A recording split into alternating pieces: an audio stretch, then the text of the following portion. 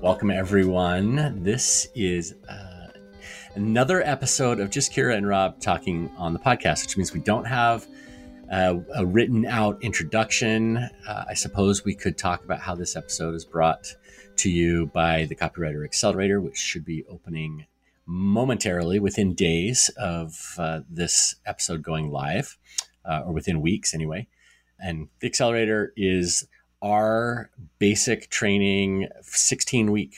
It's not really a course. It's not really a membership, but it's a program where you go through with a cohort of other ambitious copywriters and basically set the foundations that you need to put in place for a successful copywriting business. The skills that you need as a copywriter are different from those that you need as a business owner. And if you want to succeed at both, you need to have both. And so that's where the Accelerator comes in. Okay, so now that we've dealt with that part, it's just you and me, Kira. We've dealt with the whole selling our stuff part. Yeah. Let's get that out of the way. Exactly. So 10 episodes ago, you interviewed me. We do this every once in a while where it's just you and me talking, but 10 episodes ago, we did a little bit more of like, okay, we'll try to dive into a little bit more of behind the scenes, Rob. And of course, we want to turn the tables now and get the behind the scenes Kira and find out who you really are when you're not necessarily doing the Copywriter Club thing. I am the exact same person. So we're going to find out. Shocker. Yeah, we're going to find out. Same person. Yes. So, okay, well, let's start with a couple of easy questions, warm you up. But you've lived in a whole bunch of places. Like you've been in Chicago and Virginia. You went to school in Virginia. You lived in New York. I think when we met, you even described yourself as like a New Yorker. Like that was who you were. And now you're living in Washington, D.C. So, I'm curious about, just like the history of Kira traveling around and being in places. Like, what's your favorite place that you've lived? I still consider myself a New Yorker, even though I no longer am in New York. And, I think that some people can live there for 1 year and they feel like it's in them forever. For me, I was there for 12 years. So I feel like, the 12 years, that counts. But I'm sure there are New Yorkers who'd say, you're not a true New Yorker. That's what I love about New York. So to me, that always felt like home. That was my dream. That was my big dream in college as I was in Virginia. I was like, just moved to New York and you've made it in life. And even now that I'm out of there, I don't miss it necessarily. I miss parts of it. I'm really happy where I am in DC. I like my life here, but I still feel like that's a part of me. I take New York City with me wherever I go. Nothing really has topped that for me. So what's your very best New York City experience? I mean, I think there are a collection. No. You have to name just one. Like, we're going to narrow it down to one.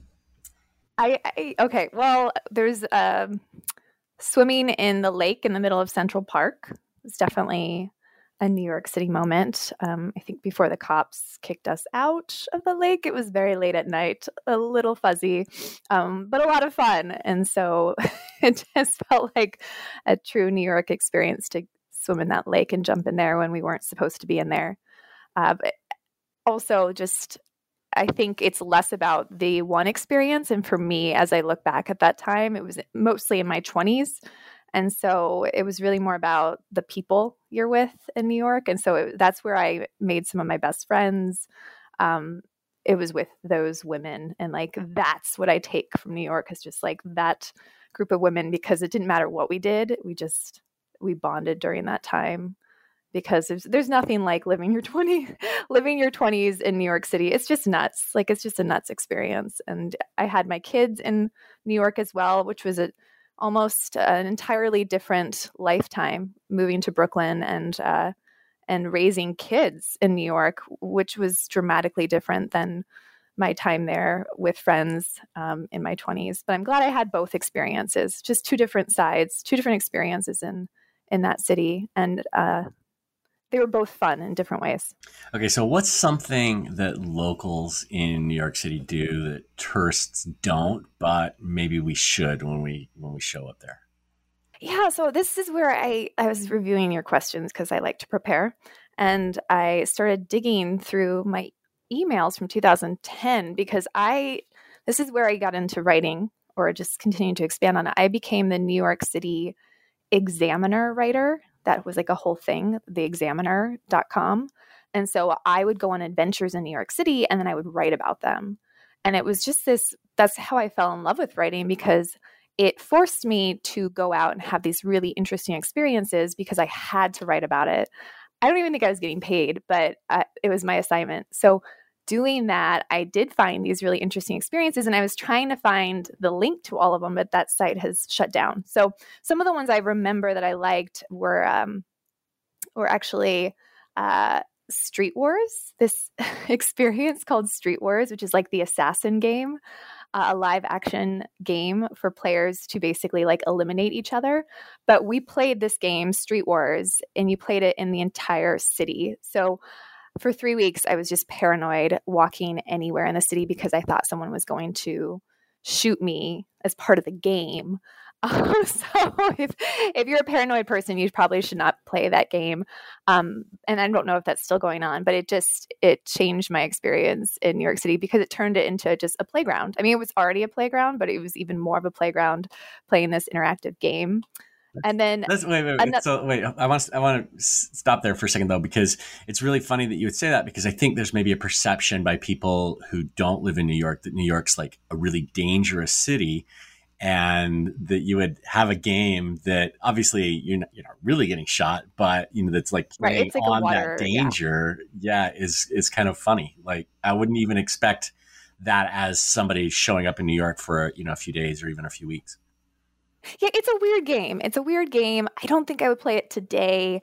I think I have enough stress in my life today that I don't need to add more stress. Getting shot where at I think everyone, where I would get on the subway and I assumed everyone was playing the game and anyone was stalking me or could pull out a water pistol and shoot me with water at any point during those 3 weeks. So I was highly paranoid. So I don't recommend it. Again, the game's probably shut down by now, but it just was so much fun. And then the other one that's a little bit more toned down that I also wrote about for the Examiner was barge music. So it's a floating concert hall under the Brooklyn Bridge. And so that was something that just was one of those experiences that I would not have found unless I was seeking it out as a writer, trying to find cool experiences. So is that like live music on a yeah, live music. Yeah, tiny little concert hall on the barge, and yeah, it's just one of those moments in New York where just like it doesn't get better than this. So there were multiple moments like that, but I wouldn't have sought them out if I had not been a writer. So I think it's just interesting to go back to like how writing can change the way we live our lives, and writing can actually be a tool for us to use to live a richer life and to seek out new opportunities that we might not find normally. And so I don't think I realized how many experiences I had because I had to write about it back then. No, that's really interesting. That's the thing I love about New York is there's like this limitless, not just opportunities to do things, but to invent things, to be things. It's got to be the most creative city in the world. It's a really unique place. Yeah, and the cool thing too is because I was writing about all these experiences, it gave me credibility to reach out maybe to the founder, right? So I sat down at a bar with the founder of Street Wars, that crazy game. We called him the Mustache Commander. I was Dr. Millipede. That was my name. So I got a chance to sit down with him, have a drink with him, and interview him. And then, for something like a roller derby, I would go and attend and cheer them on, but I would also end up interviewing someone on the team. And so I think maybe that's where my love of interviewing came from too. It's just, you get to go deeper. You don't just experience it, but like, let's talk to the people behind this experience or this event too.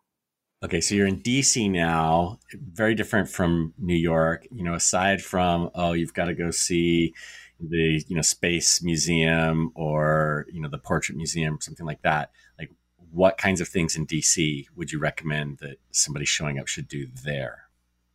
Yeah, it's funny. I was going to ask you before we recorded just not even to ask me this question, just because I've been here for 2 years and 1 year was during the pandemic. So I have not explored. I'm not, it's just that is what it is. So I actually feel like, Rob, you could answer that better than I can because you visited here and explored more. For me, like my life has really been in my home, on my couch when I was pregnant over the last year, didn't leave, at my brother's place. So it's just a different experience. So I'm excited to start exploring more. But I other than Googling a list of all the typical places you should visit in DC, I I have no more additional information to share other than like I've just been building my life here, trying to build a home, trying to make a life for my family here, and not really open to exploring yet, even though I love to explore. And so I look forward to when I can actually like get out and check out all the cool places in this city because I think it's an amazing city. And I'm so excited to do that. And even just to meet people here. I haven't met a lot of DC people. Like there's probably a really cool entrepreneurial scene. So I look forward to that. Yeah, it's cool. I'll give you one that I discovered as a tourist, but the Kennedy Center, obviously Yes. really cool, like these huge performance spaces or whatever, but they do a free concert. I think it's every week where they like set up the hallway with chairs and a small stage, whatever. And it's relatively small. There's probably maybe 100, 150 people there. It's free. So anybody can go. There's no dress code or whatever. And I've done this with my wife, and we go to DC with our kids when they turn 12, or we did. My kids are all older than 12, and we would take them there. So we went three times. One of my kids didn't get to do this, and like the bands that we would go see were so amazingly good, but they weren't bands that anybody really heard of. They're kind of the up and coming. Again, free concert, hour and a half of your time. I think they're usually like on a Saturday or Sunday afternoon or evening or whatever, but a very hidden gem, if you get yourself to the Kennedy Center for a little free entertainment. They're really cool. Yeah, I love that. We'll definitely do that. We've been there for brunch. And I also really like that you have done that with your kids and that's one of your traditions when they turn, you said 12, right? When they turn 12, that you go to DC. And so I have heard you talk about that before, and it's something that I would like to do with my kids when they turn maybe 12 and we go to a particular city to visit. I think that's a really neat tradition. Yeah, it's fun. It's good. I mean, for us, obviously we don't live on the East Coast. So, there's getting away with your kids one-on-one or parents with one kid, which is a really cool thing. And then just having that opportunity to spend some time, in the seat of government, having them see the Capitol, all of that stuff. And there's so much other stuff in DC that just makes it also a really cool city. Yeah, and we live in Capitol Hill. So we live, 2 blocks from the Supreme Court building. There is enough happening in my neighborhood where I don't feel the need to even leave the neighborhood, which, can sound a little crazy at times, but there's so much happening here. So it feels so vibrant. There's such a good energy here. I love New York City energy. This is a little toned down, and I actually think this is a better fit for me and the stage I'm in now, where it's like still good city vibes, but not as intense as New York. All right. So one more easy question before we jump into other stuff, but your most irrational fear, what are you afraid of? Well, all of my fears are rational, so I don't know how to answer this question. All right. Give me your most rational fears then. I mean, I am afraid of civil war in our country. I'm afraid of the climate crisis and what that's going to do to our world over the next few decades. My nightmares. I always have a reoccurring nightmare of people breaking into my home. I've had that for years since I lived in a country. So I took one break from New York City, moved out to the country, and then realized that wasn't really my thing, and then moved back to New York City. And during that time in the country, we had this big house with all these windows, like a glass house almost. And so I think that's where that nightmare started, where I felt so exposed with all those windows. And so I do have this reoccurring nightmare where it's just like people are getting in. I can't lock the doors fast enough. I know I've shared this with you, Rob, and I just can't protect anyone inside my home, and I feel very vulnerable. So that's one. But yeah, I mean, I feel like most of the other fears are legit. And so, but I've kind of mellowed out on some of them. I think during my pregnancy, I got pretty intense in the fear zone.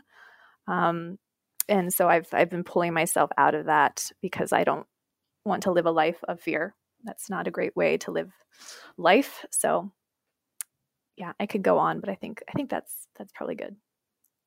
All right. We'll stop there. Okay. So let's talk about like Kira becoming a professional. What was your maybe this is before you became a professional, as a teenager, what was your very first job that you were paid to do? So I was a babysitter since I was 13. I'm surprised people left me with their babies at 13, but I was responsible.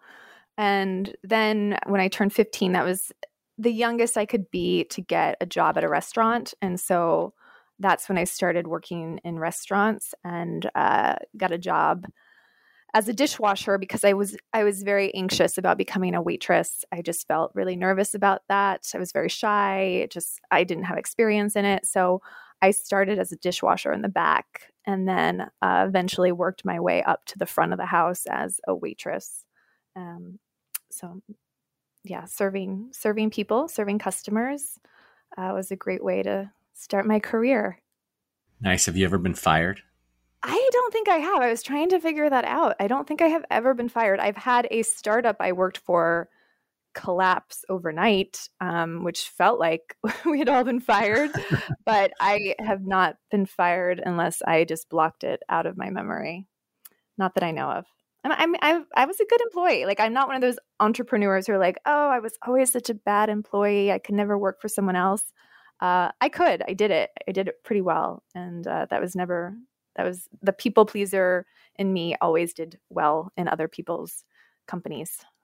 So you told us a little bit about how you kind of got started as a writer, writing for free, not necessarily copywriting, but let's talk a little bit about, your copywriting career. What's the thing that you've struggled with the most as a copywriter? Yeah. I mean, overthinking. You could say overthinking copy, overthinking maybe more business decisions, comparisonitis, which I've worked on that quite a bit. So that's less of a problem today. Putting pressure on myself. I think that I struggle to know when I'm pushing too hard, when I'm not pushing enough. Like, where is that sweet spot of just like, what's my own groove and my own rhythm in business? And that's tricky because it changes from month to month and year to year. So what worked a year ago may not work now. And so I think I find myself questioning that because it's not always clear and there's no right or wrong answer. So I think also I'm pretty clear on vision for business, and I feel like that comes more easily to me, seeing the big picture. But I mean, as you already know, I struggle with all the pieces to get from point A to point Z, and all the systems it takes to build that and get there. That's always tricky for me. I can just see where we should be, but getting there is hard. Yeah, I think we talked a little bit about that when you were interviewing me, and we are the classic idea people who struggle to make the thing the reality. So, but I want to ask a little bit more about the comparisonitis. Like, what kinds of things were you comparing to other people that were making you feel like maybe you weren't holding up or standing up to what was expected? Well, I think it shows up in different places. So career-wise, early on in my career, before even copywriting, my New York City friends were just, super motivated, ambitious women and quite successful, like right out of the gate. And it took me a while to get there. And it wasn't because I wasn't working hard. It wasn't because I was less ambitious or goal-driven. It just, to become a copywriter, which I didn't know I was going to actually move along that path, there is less of a clear path. And so I think while I was just trying to figure it out and it was not a direct path, that takes a lot of trial and error. And I felt like I wasn't where I needed to be. I kind of questioned why I wasn't as successful as other people who were my friends. And so I think it started then. And it wasn't until I really felt like, oh, like this is where I'm supposed to be. And again, that happened in copywriting and marketing. When I fell into marketing and copywriting, I was like, oh, it all makes sense. Like all these things I did kind of led me here.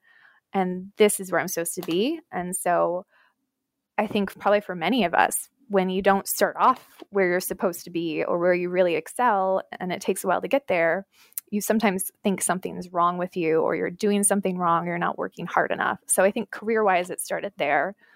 Specifically as a copywriter, when I just got started as a copywriter, I didn't care. I didn't compare myself. I just was like, I don't care what anyone else is doing. I was just very confident, just like jumped fully in. And I think that helped me get started because it's just all confidence. And then I think once you really get into copywriting, you start to learn from your peers and you realize how much more there is to learn. And you realize like, you know a little bit, but there's a lot more that you don't know. I think that's where when I started to compare myself to others, and then just had to kind of rein that in because that also is not helpful as you build a business. For sure. I remember when we first met, it was in a mastermind with Joanna Weeb. And I think you were still working part-time at doing marketing stuff. And I remember reading some of your copy and thinking, this is really, really good copy. In fact, I even thought like, I don't think Kira knows how good she is as a writer. So I don't know if that's worth anything to you or not, but I just remember thinking she's definitely got what it takes. Oh, thank you, Rob. Were you like, that's my future business partner? Not at that time, no. It took a little more time for that. But okay. yeah. No, I just remember, she's going places. So, yeah. Anyway, okay. So what's the hardest thing that you've done as a copywriter? I don't think our job is that hard as copywriters. I mean, I think the hardest part of being a copywriter is all the head trash that we all deal with. Like it is the mindset for sure. That's why it's something that we talk about in all of our programs. It's why there are mindset coaches. That is the hardest part. Many of us, not just me, get in our own way. And so I'm definitely, I struggle with that too, just like anyone else.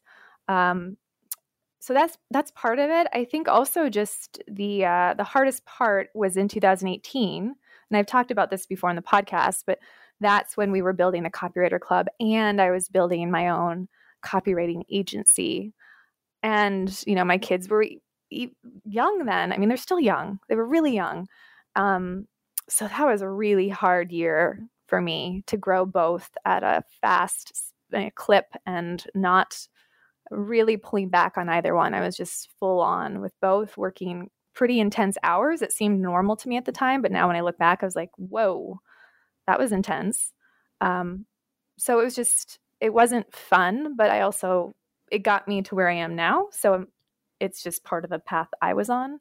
But I think many of us do that. We just take on so much, and we don't always have to. That does not have to be the path. Do you have a least favorite? Project disaster? I have a client disaster, a client that I walked away from. It was a financial consultant dude that I walked away from. And I haven't walked away from any projects, but he was a huge jerk. And he spoke to one of his colleagues who was, I admired her. I did like her. And on one of our calls, the way he spoke to her was just so demeaning. And the way he spoke to me after I sent over the first draft of copy, was just so offensive and rude and just like, who are you, dude? Who do you think you are? So I walked away from that project. I was proud of myself for walking away. I will never work with someone who treats their employees that way. And I mean, treats me that way, but like treats your team member that way. That's so, it felt liberating when I took away their access to the Google Docs because it was good copy. It was like, there were many things that went wrong with that project. And, half of that was on me, not him being a jerk, but the other stuff. But it was good copy. And so I just pulled that access to them.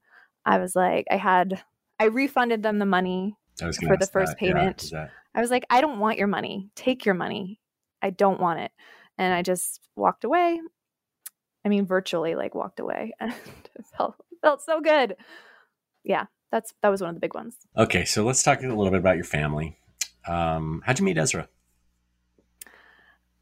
Are you asking me this because I asked you that I question? kind of am, yeah, kind of, but I'm also kind of interested. I'm actually not kind of interested. I am interested. I want to know how you. I know you guys like dated for quite a while, but I don't actually think I know how you guys met. So I am someone who, I don't know if you know this about me, but I like to be part of community. I like to join things. I am a joiner. I Always think been I've that seen way. that. Yeah. Even though I like to be alone. So I'm like, I like to be alone. Don't talk to me, but I also like to join things. And that's where there's conflict. And so I joined many different social groups in New York City. And one of them was called the Grace List. It was basically like a network of professionals who, it wasn't just focused on like dating, but it was more like just get to know people and really cool experiences and events. So of course I had to be a part of it.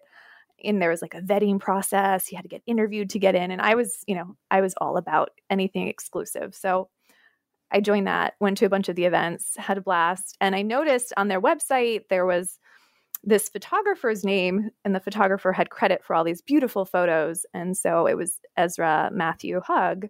And that name just stood out to me. And I think you've talked a lot about names and how likability, and how if the name has similar letters in it as our own name, there's an attraction. I mean, you can speak to that better than I Yeah, can. there's some interesting science around that, but yeah. Right. So I actually think that was an action because I hadn't met Ezra. I had just seen his name on this website. And there was something about the name that I was just like, this person, I need to get to know this person. And that I hadn't even seen a photo of this person. So anyway, I ended up going to one of the events, was a pumpkin carving event, October 2009. And I was just feeling at my best. I had been training for a marathon. So I was just like on a runner's high, just went to the event, was just like working it, met a bunch of people, talked to a bunch of guys. And Ezra was one of the guys there who just had zero interest in talking to me. And so of course I was more attracted, and we were carving pumpkins. So I thought it would be really cool to just take the whole face off the pumpkin and make it more abstract. And I thought it was this really creative concept. It was not that creative. It was not that interesting, but I thought it was at the time. And I was like, that guy is going to get this. Like, he's going to appreciate my art. And so after, a couple cocktails and some liquid courage, I walked over to him and I showed him my pumpkin, and he liked my pumpkin. And that's how we met. The rest is history. Yes. I like it. And you guys have a couple of kids. Tell me about each of your kids. What makes them unique? Okay, so Harper is my oldest. She is 9 years old, and Harper is the creative spirit. She's up for anything. She just has the best energy, and people are just naturally attracted to her. To me, she is magic. She is magic, and she's got the magic of childhood within her, and I don't want it to ever fade. And we're similar in some ways, where she's very much can create an entire world in her mind. She's a writer, she's a poet, she's an artist, and she loves to kind of break the rules, creatively to break the rules. Henry he's 6. He has the biggest heart, and he is so sensitive and has so many feelings. And he's someone who actually loves to have rules. He loves all the rules and wants to make sure everyone follows the rules. So he is like the police officer in our house. And he's just talented. And when he sang What a Wonderful World, and did sign language to that song recently, like, it just brought tears to my eyes. It was just beautiful. And so he is our extrovert. He knows he's an extrovert. We struggle with that sometimes because he's living in a family with a bunch of introverts. And so Henry's like, I need to be around people. I need to play. And we're all like, cool, but we just want to be alone. So that is Henry. And then there's Homer, the baby, who's 5 months old. And Homer is just, I don't know, he's got my entire heart. He's just, he's going to be a mama's boy. And like, I'm going to own that. And he's just the sweetest baby I could ask for. He's been a pleasure to hang with over the last 5 months. So those are the kiddos. And then we have a cat named Snowball. And I do need to mention her because she actually is more intense and requires more attention and energy than anyone else in my family. That's so and bizarre. That's not why that was not supposed to be the deal. I thought cats were easy. That's why we got her. And she's an extroverted cat who is super social. And like, again, I'm an introvert. I don't need more social people in my family. And she's like, let's hang out all the time. So she's definitely a part of our family too, whether or not I like it. Nice. I know we've talked a little bit about this, on the podcast before, but especially new baby, running a business, all of the things competing for your time with your family. Like, how have you made that struggle work over the last, few months, adding yet another person that needs to be cared for and taken care of? I don't know if I've made it work. I mean, maybe from an outside perspective, like, it's very clear that I'm not making it work. So I made it work in the fact that we're all alive. And, yeah, I don't know. It's something I still struggle with. So I'm just trying to take it day by day. Sleep is really important. So I prioritize sleep and I do what I need to do to help my baby sleep as well as he can, because that will make or break my day. And so we've had it pretty easy. And so I get that, like, with a baby, he slept really well from the beginning. So that's been helpful. I have a team of people who help me, right? So within our business, within the Copywriter Club, we have an incredible team. I mean, fantastic business partner. That's been huge, just to have the team. The other Rob. It's the other Rob Marsh. I love that there are two Rob Marshes who are both copywriters. Yeah. We need to interview the other Rob Marsh. We need to find the other guy. Yeah. Yes. So having a team has been critical for the Copywriter Club. And then just household wise, I have a team of people I can rely on and who help, right? So from nannies to babysitters to house cleaners to my family, that's been crucial as I've managed to jump back into work and just to make all of this work. And exercise is huge. I mean, I know that's nothing new. We talk a lot about that on the podcast. But it's more clear than ever when your time is significantly reduced, your energy is reduced, your bandwidth for anything is reduced, then all these things that we know are best practices become even more critical. So it's less like, oh, you should have a morning routine. And it's more like, you need a morning routine or you will not be able to function that day and you'll be miserable. So I've been running. I got back into running. I have always been a runner. I took off when I was pregnant because I was just like, I want to be on the couch. I don't want to run. And so I've been getting back into running and kind of I just remembered how much I love it. And so I'm training for a marathon and that's forcing me just to have a goal. So I continue with it. And that's what keeps me sane. If I'm in a good mood, it's because I ran that day. If I'm not in a good mood, it's probably because I didn't run that day. So that's been a big part of it too. So which marathon? Have you chosen it yet? I haven't. I really would like to do the New York City one. I was even just thinking of putting it out there in the Copywriter Underground just to see if anyone else is doing a marathon in the next year. And maybe we can get a little Copywriter Club group to do it. I think that could be really fun. But I haven't signed up yet. So if anyone has any recommendations, I've done the Chicago one, so I will not do that one again. But everything else is fair game. There's a marathon in Utah that's really well known for being an easy marathon. It's mostly downhill, the St. George Marathon. So, if you want to come run in October. It's October, okay. Next year. I won't run it with you. I will never run a marathon. I hate running, even though I run. But you do it. Yeah, I run, but only because I like having run. I actually don't like the running part, but I like how I feel afterwards. So, but yeah, if you want to check it out, maybe we should get some copywriters to join you and do that. Well, I'm all about choosing the easiest courses. The Chicago one, I did that because apparently that was one of the easiest ones because it's so flat. So I will do it if it's easy. I've I'm heard a lot Canadian. of people use this one to qualify for Boston because it's easy to Okay. get a fast time. So maybe check it out. Okay. So this is probably a bad question given all of the things you just talked about, because you probably don't get a lot of alone time. But what do you do when you're alone aside from running? I cry. I just cry. That's all. Um, I paint. I not like, I mean, I used to paint pictures, but I paint my house. I get a lot of therapy from painting. So while most people will paint a room of their house with a roller, which makes sense because it's faster, I will choose the tiniest paintbrush and I will paint an entire room basically with a toothbrush. And then Ezra's like, well, why don't you use a roller? It will go faster. You know that, right? So, but for me, it's therapy. It's relaxing. So I am painting all the rooms in my house. I, of course, do the things good copywriters do: read, write, run, which I already mentioned, take care of my plants. I love camping, hiking, travel.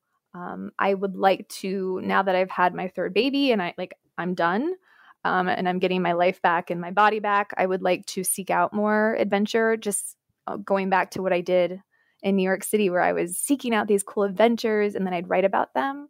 I like that. I like that process. And so I think that's really important to me. And I'd like to get back into playing some type of music. I know I used to joke about how I was taking violin lessons a couple years ago in New York City and I fell out of it. And so I like the idea of raising my kids in a household where we do play music, even if we're terrible. Like we aren't. I will never be good at any musical instrument, I'm sure, but I think it's just fun to try. It's the process. And so that excites me too. And other than that, it's just pursuing new hobbies, which right now there probably isn't a lot of time to pursue anything else beyond that. So I know you're a reader. Give me your favorite ever book, best book you've ever read. I can't do favorite books and you can't make me. So which is fair because I can't. I think you asked me the same thing, and I can't do it either. I might be able to come up with a top 50, but yeah, right. It's also like some people can, but it's like it depends on what you're dealing with at the time. And so, and I can only go as far back as like a week ago. So I will just share the book that you and I talk about because I think it's an amazing book, and so we should talk about it as much as we can. The book is called 4,000 Weeks: Time Management for Mortals by Oliver Burkeman. And this book it's the only book I've read in the last few years that has shifted the way I think about life and time and my priorities and even my identity in such a big way. And I think most books don't make that shift for me, right? I learn something new. I'm like, oh, that's cool. But this is one where it's just, I feel like it's just flipped me upside down and helped already. I'm only halfway through, or maybe a little bit more, helped give me some peace in what I'm doing and just some answers to questions that I've had. And so I highly recommend it. I know you're reading it too. Yep. It's a really good book. We're going to have to get Oliver on the podcast. Yes. This will be a really good discussion for the future.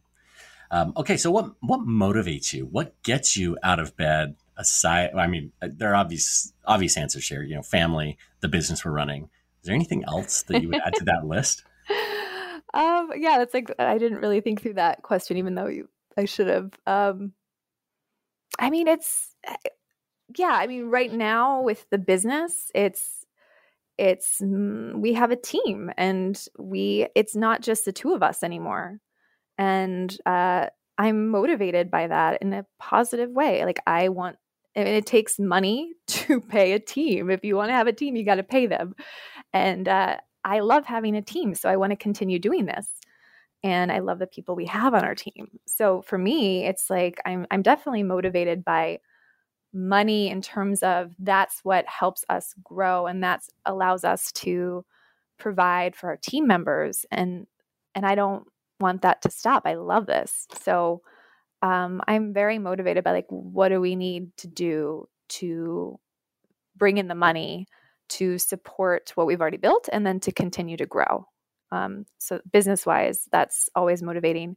With the copywriters we work with, I just love helping copywriters. Like, I just want them to be successful. Like, that's just personally rewarding when anyone has a win.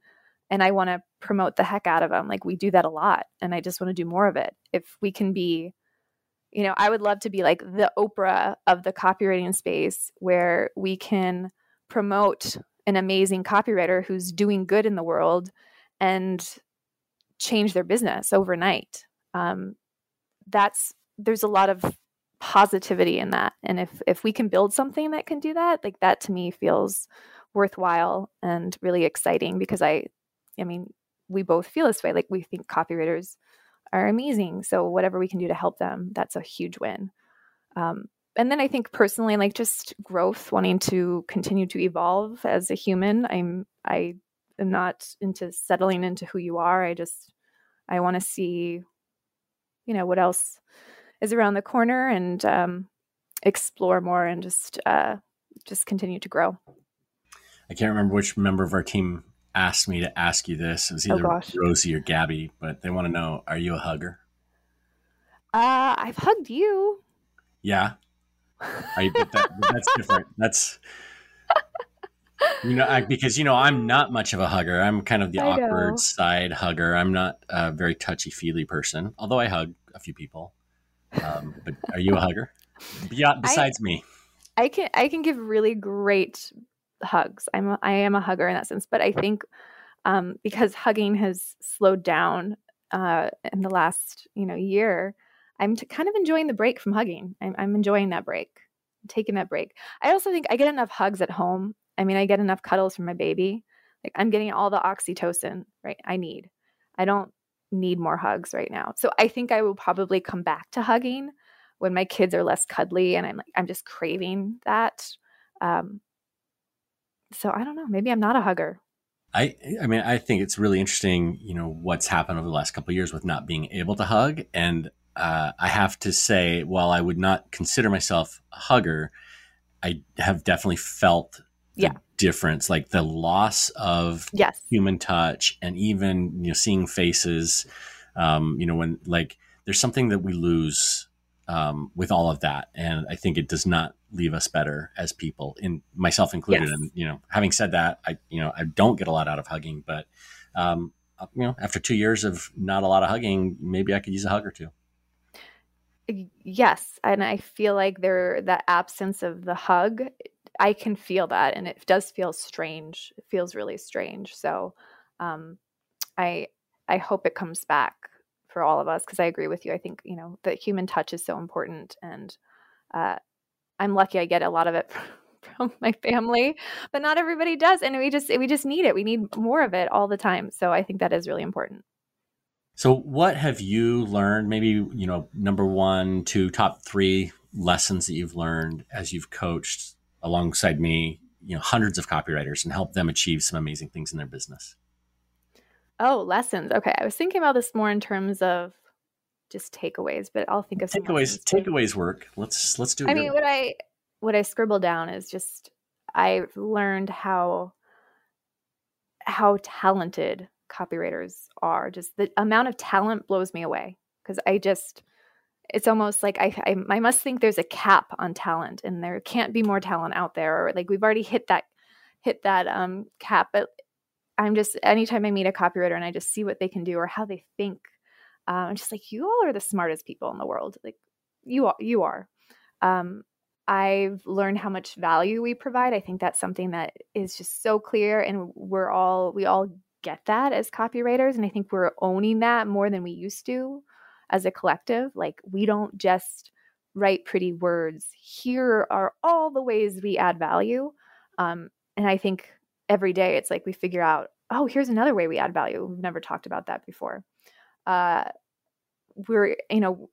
learned that we're just more than writers. We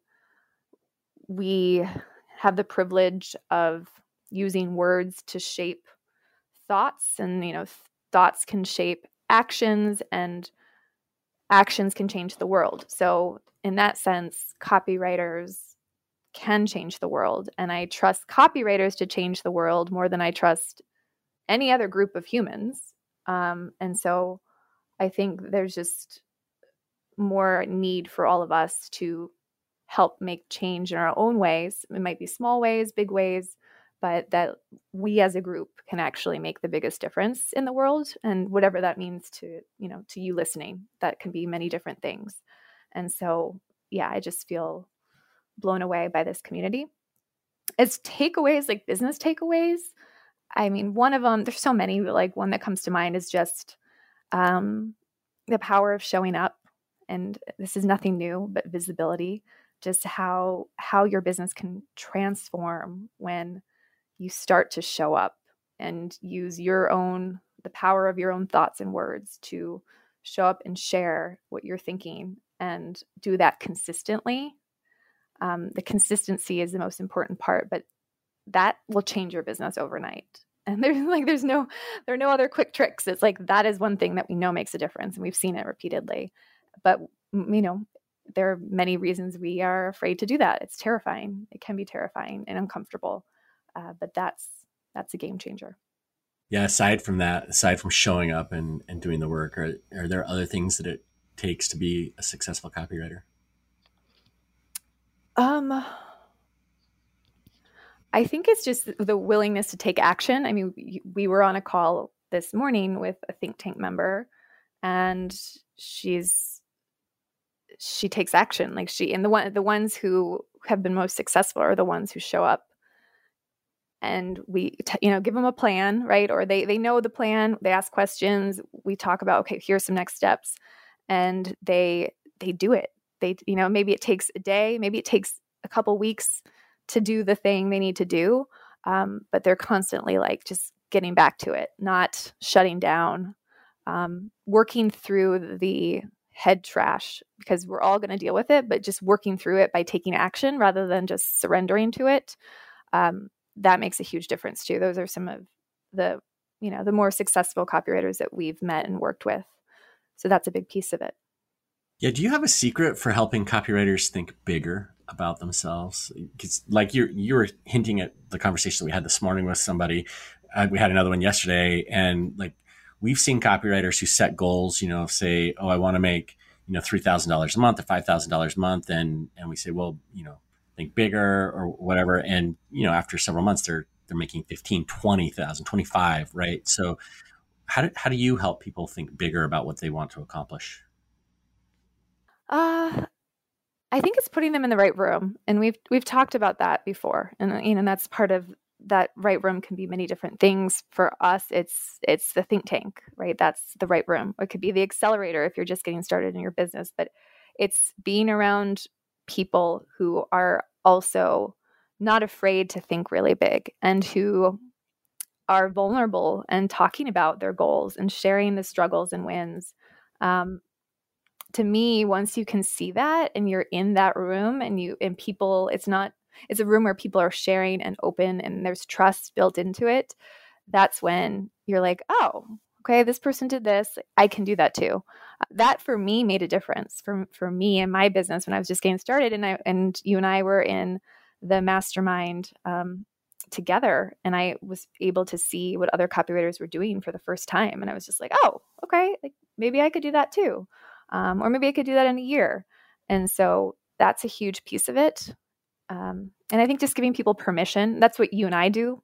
And we give people permission, like it's okay to think bigger. I think oftentimes we're afraid to voice it and to even say it to ourselves, what we really want or how big we could really go, because it feels like there's too much risk involved and we may not make it.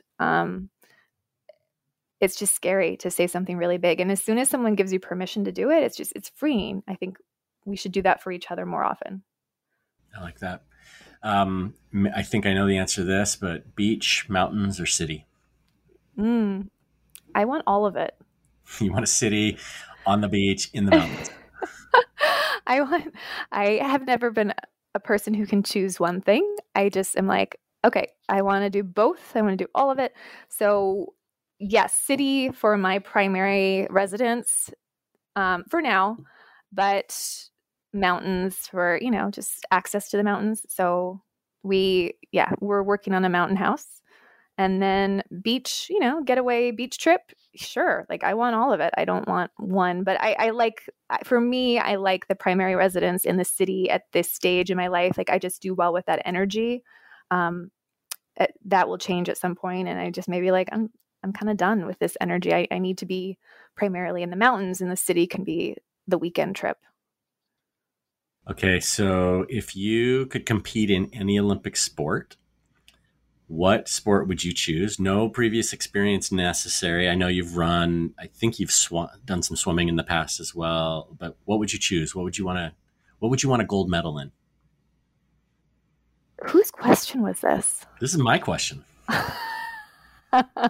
This is my question. I want to know. I had a feeling. I was like, who came up with this one? Tug of war. Is that an Olympic? That's not an Olympic sport. You're just choosing anything. You're just choosing a sport. I think it actually is. It is. Mine. I mean, I think my first response is like, I've never wanted to be in the Olympics. I enjoy watching them, but that's never been a goal. But if I had to answer, I mean, gymnastics, I enjoy watching gymnastics. I was in gymnastics as a kid. So that speaks to me. It's a grueling sport.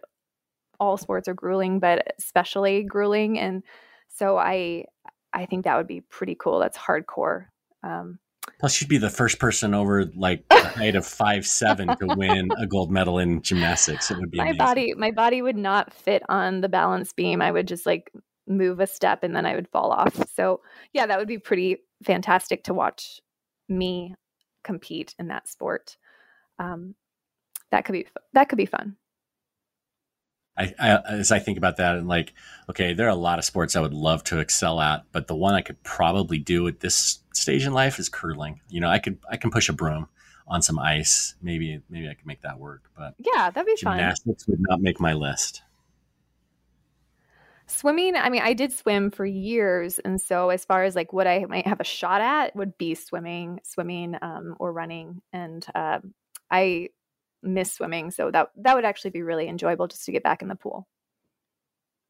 If you were on death row, had to have your last meal, what would you choose? Something from my mom. I think anything that she made growing up, just it's nostalgic. It just brings back memories. So it would be like any dish. It doesn't even really matter what it is. Just a dish from when I was a kid. I think that would be.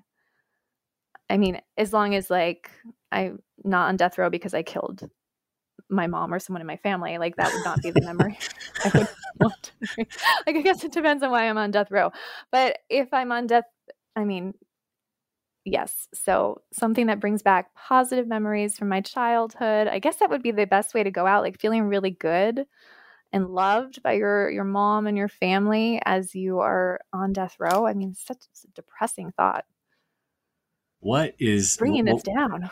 We'll make it more positive. So, like, what is the best meal you've ever had? And I've got to imagine there's all kinds of culinary experiences in New York, the cities that you've lived in, but very best meal you've ever had.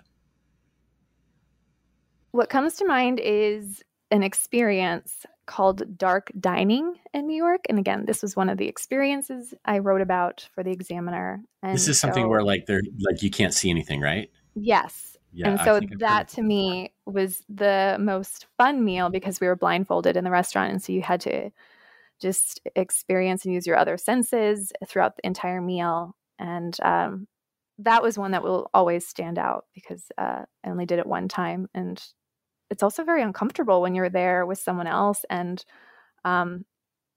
Ezra just stopped talking at one point because he was served bone marrow and he like got weirded out and he just kind of freaked out and like just stopped talking. So when you're sitting there in a dark dining experience and all of a sudden your partner just like checks out, it's also very alarming. And so it was a very weird but fun, different dining experience. And so that was one that stood out. And I love anything. It's very clear experiential. So there's also this really cool Colombian restaurant in Union Market in DC where they pour chocolate into your hands and you're supposed to like lick the chocolate off your hands. And it's all about experiencing the food. And then later you have to like lick the food off your plate. Um, they just take It's like a 5-year-old's dream restaurant. I know. And it's a really like it's a nice restaurant. So everyone's dressed up and you're just like licking everything off the plate in your hands and just experiencing food in a different way. So I'm more into that than the cuisine necessarily. You know, the dark dining experience that just kind of it makes it clear how much visual stimulation impacts an experience, right? And if you can't see the person across from you, how they're experiencing the food, it almost like removes half of the experience of eating, which is kind of odd to think about because eating we don't think of as being very visual. Well, and just the communication that's so important in a dining experience, not only from the staff who are serving the food, but from your, the other guests at the table and how important that is in any situation. So it would be cool to do that again, just because there's so much learning from just being in that environment where you're out of your comfort zone too. That might be an experience we try at some point in an IRL or something like that. Okay, so last couple questions. What legacy do you want to leave for the world? That's such a hard question to answer. I feel like I should ask you that one too, because I didn't ask you that one. That's a good one. This is just a good question. You're going to have to wait for the next interview with me. But right. What legacy do you want to leave? I want to do something, anything. I don't know what that thing is, to just make the world better for my children. I mean, especially my youngest, for Homer. Like, I just think about his lifetime ahead and just what that will be like. Sometimes I struggle with that when I think about what it could be like. It could be like this or it could be like this. I mean, you can't predict that, but I'm always trying to figure out like, well, what is that thing that I need to do, that I could do to make it better, to make the world better for my kids. And I am at a loss sometimes, and I struggle with that. I'm like, I don't know what that is. And so I feel like I'm seeking and searching and trying to figure out what that is. But that's what I'm trying to figure out.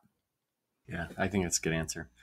So what's next for you, Kira? What, whether it's after the Copywriter Club or with the Copywriter Club, like what's coming up in the future of Kira Hug? I mean, probably med school. I think I'm going to become a doctor. I like that.